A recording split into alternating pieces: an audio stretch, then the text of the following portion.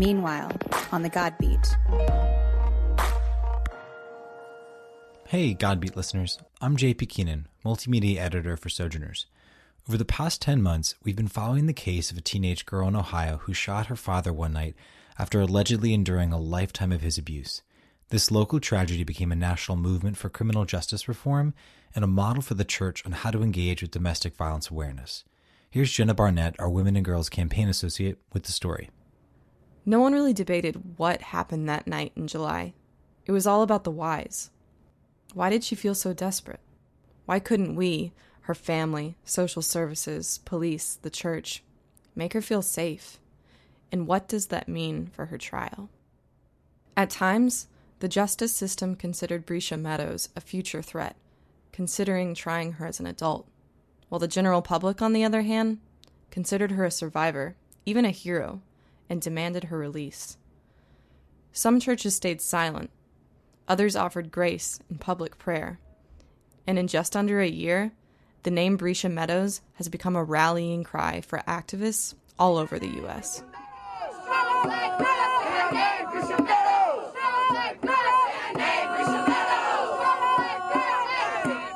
This was in Chicago when activists began raising awareness of the case. Her apple's bruised, her stem swollen, daddy has plucked her hollow, so I shot wormholes in his body. Months earlier, on the morning of July 28, 2016, 14-year-old Brescia Meadows shot her relentlessly abusive father while he slept on the couch, using his .45 caliber handgun. Her mother, Brandy, called the cops. And just to warn you, this 911 call is difficult to hear. It contains adult language. 911. I need an ambulance. Where at? I need something. What's going on there? My daughter, she has mental issues, and she just shot my husband in the fucking head. She shot your husband? In the head. What's her name? Brescia Meadows. A week later, Brandy would go on to call her daughter a hero in an interview with local Fox News. And she helped us all. And she's my hero, our hero. And now we need to move forward and have us a better life. 2 months before that night, Brescia ran away from home, telling her family and friends that she feared for her life. 5 years before that, her mother filed a police report. This is what she wrote back in 2011. In the 17 years of our marriage, he has cut me, broke my ribs, fingers, the blood vessels in my hand, my mouth, blackened my eyes. I believe my nose was broken, she wrote. If he finds us, I am 100% sure he will kill me and the children. Later, Brandy would go on to redact this report. That's not uncommon for people caught up in the cycle of domestic violence. Brescia has now been behind bars for more than 300 days, awaiting trial for aggravated murder. This is the story of the systems that failed Brescia Meadows and the organizers, pastors, and community members who are trying to make it right.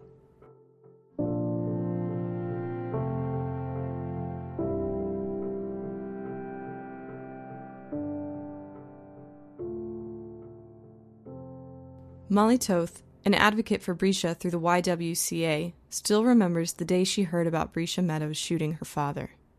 That summer, Molly was running a program for youth in Warren, Ohio, the city Brescia's lived most her life. She overheard a few of the teens talking about the case while they ate breakfast. The kids came in and they were all just like, they were just chit-chattering about it, but like in hushed tones, like they didn't want adults to know what they were talking about. But I was sitting at the table behind them, and I overheard one of them say, like, I can't believe what she did. And then another kid said, if I'd lived in that house and put up with that, I would have done it a lot sooner.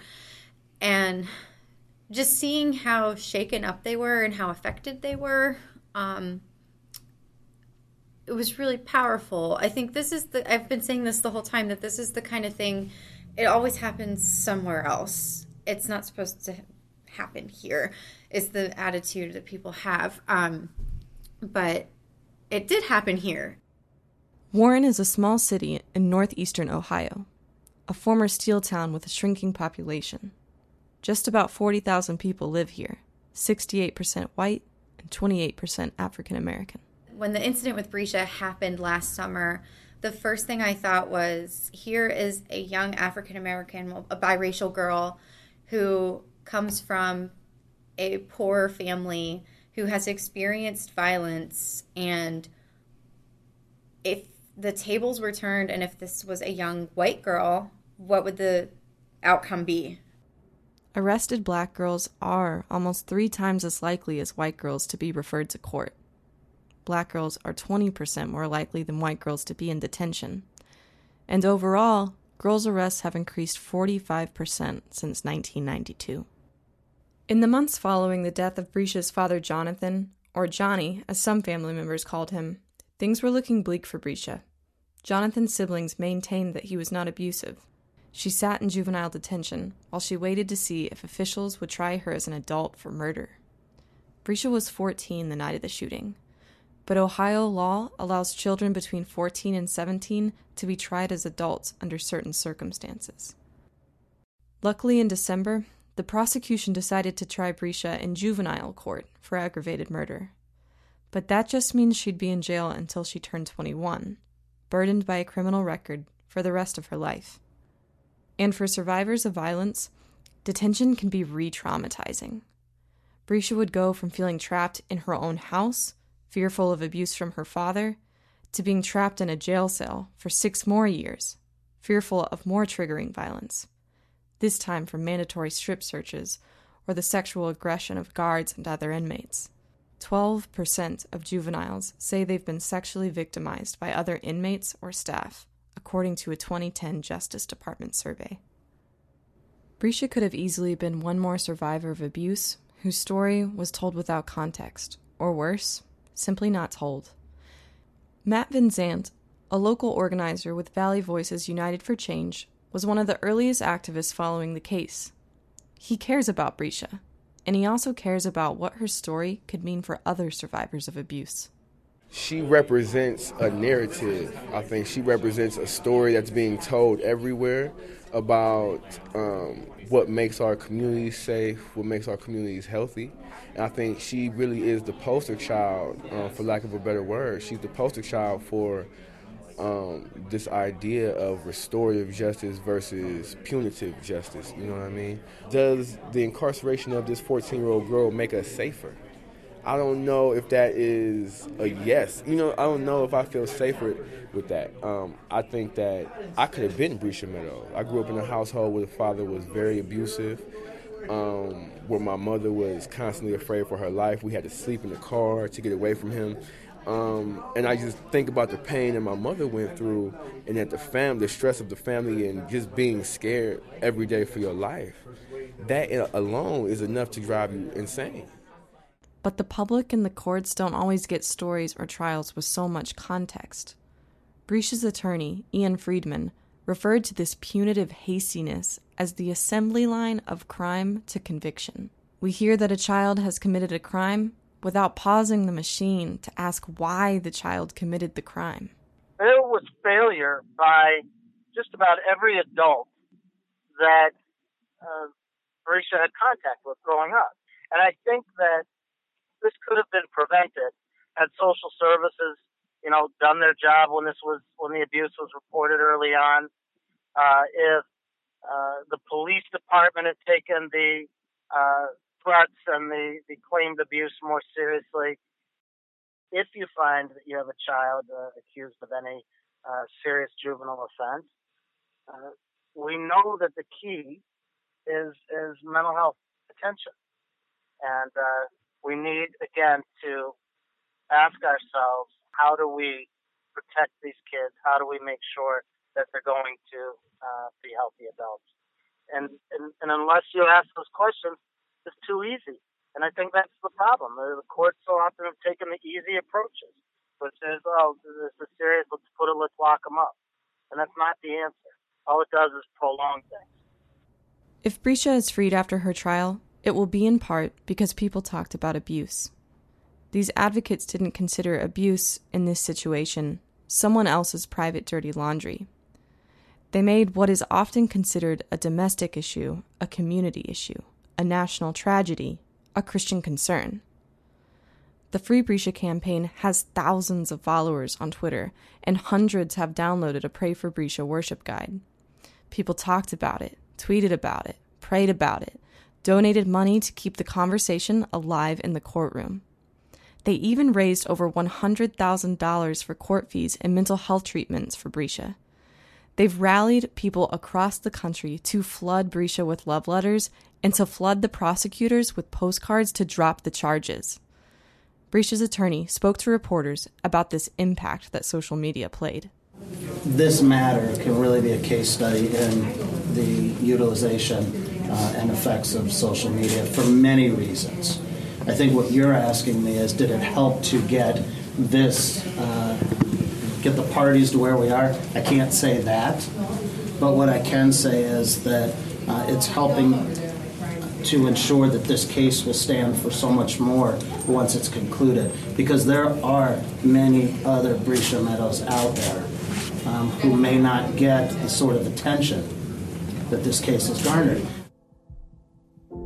I asked everyone I interviewed how the public can help Brescia and survivors of abuse like her. How we can make sure a child isn't made to feel so desperate that he or she goes for the gun. Everyone said some form of the same thing. Folks have to be willing to talk about domestic violence. From pastors to students, churches to Twitter accounts, everyone has to be willing to talk about the real issue and prevalence of domestic abuse. Organizers put up a Free Brescia curriculum online so that people across the country can learn about girls like Brescia, but whose cases have been swept under the rug in what's become known as the abuse to prison pipeline. 84% of girls in juvenile detention have experienced family violence. And the most common crimes for which girls are arrested, including running away, substance abuse, and truancy, are also the most common symptoms of abuse. Activists are trying to decriminalize survival. They're asking how we can answer these cries for help rather than just punishing survivors.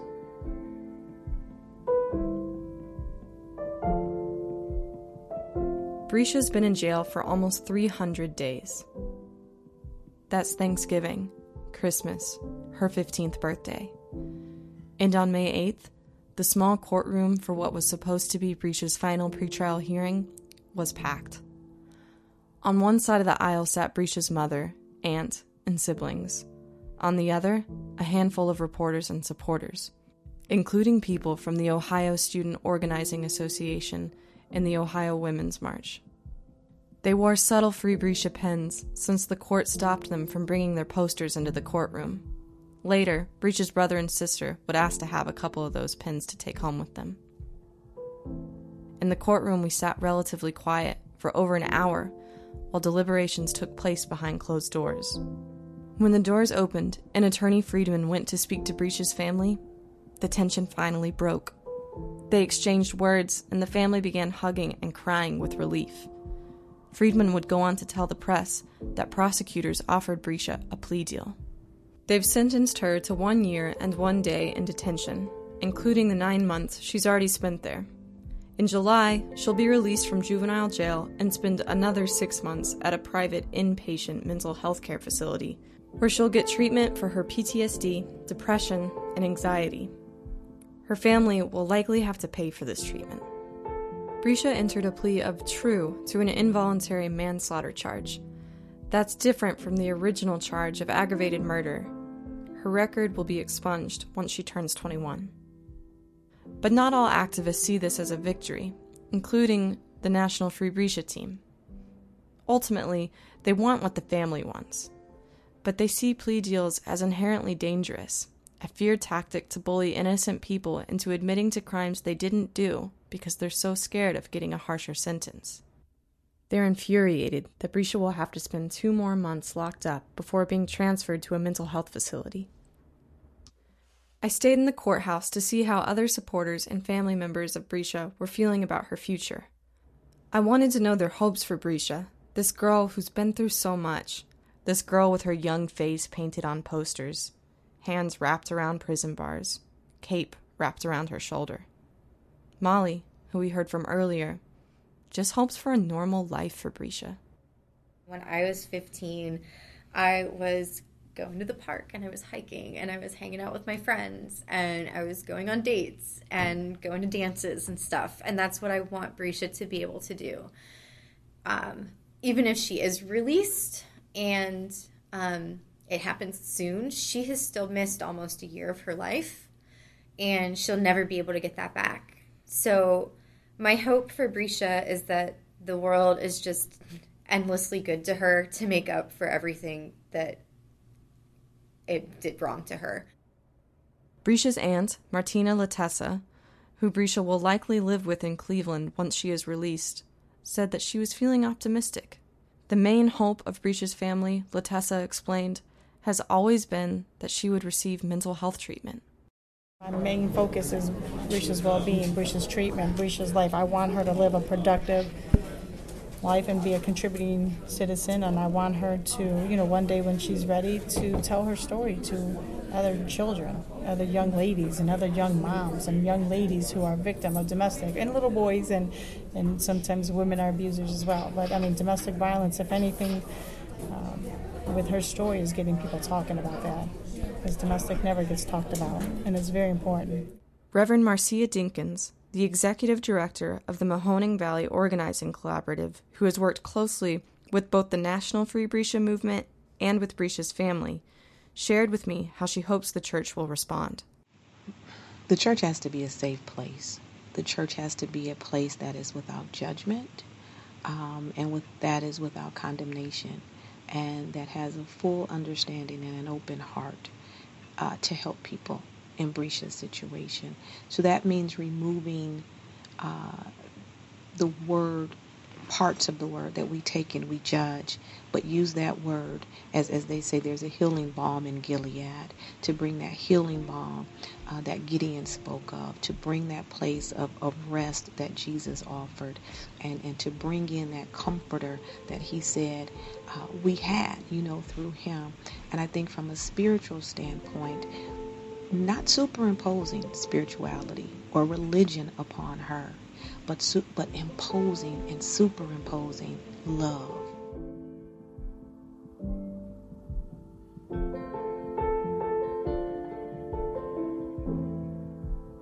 So is there a healing balm in Warren, Ohio?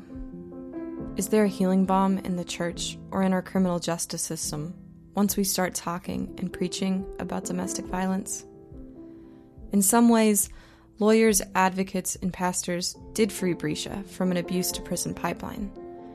But in other ways, justice never showed up for her.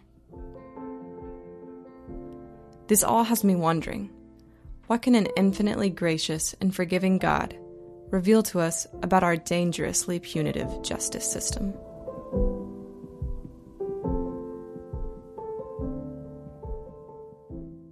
This story was written and produced by Jenna Barnett, edited by J.P. Keenan with help from Sandy Villarreal, and special thanks to Lucy Hadley for research and fact-checking.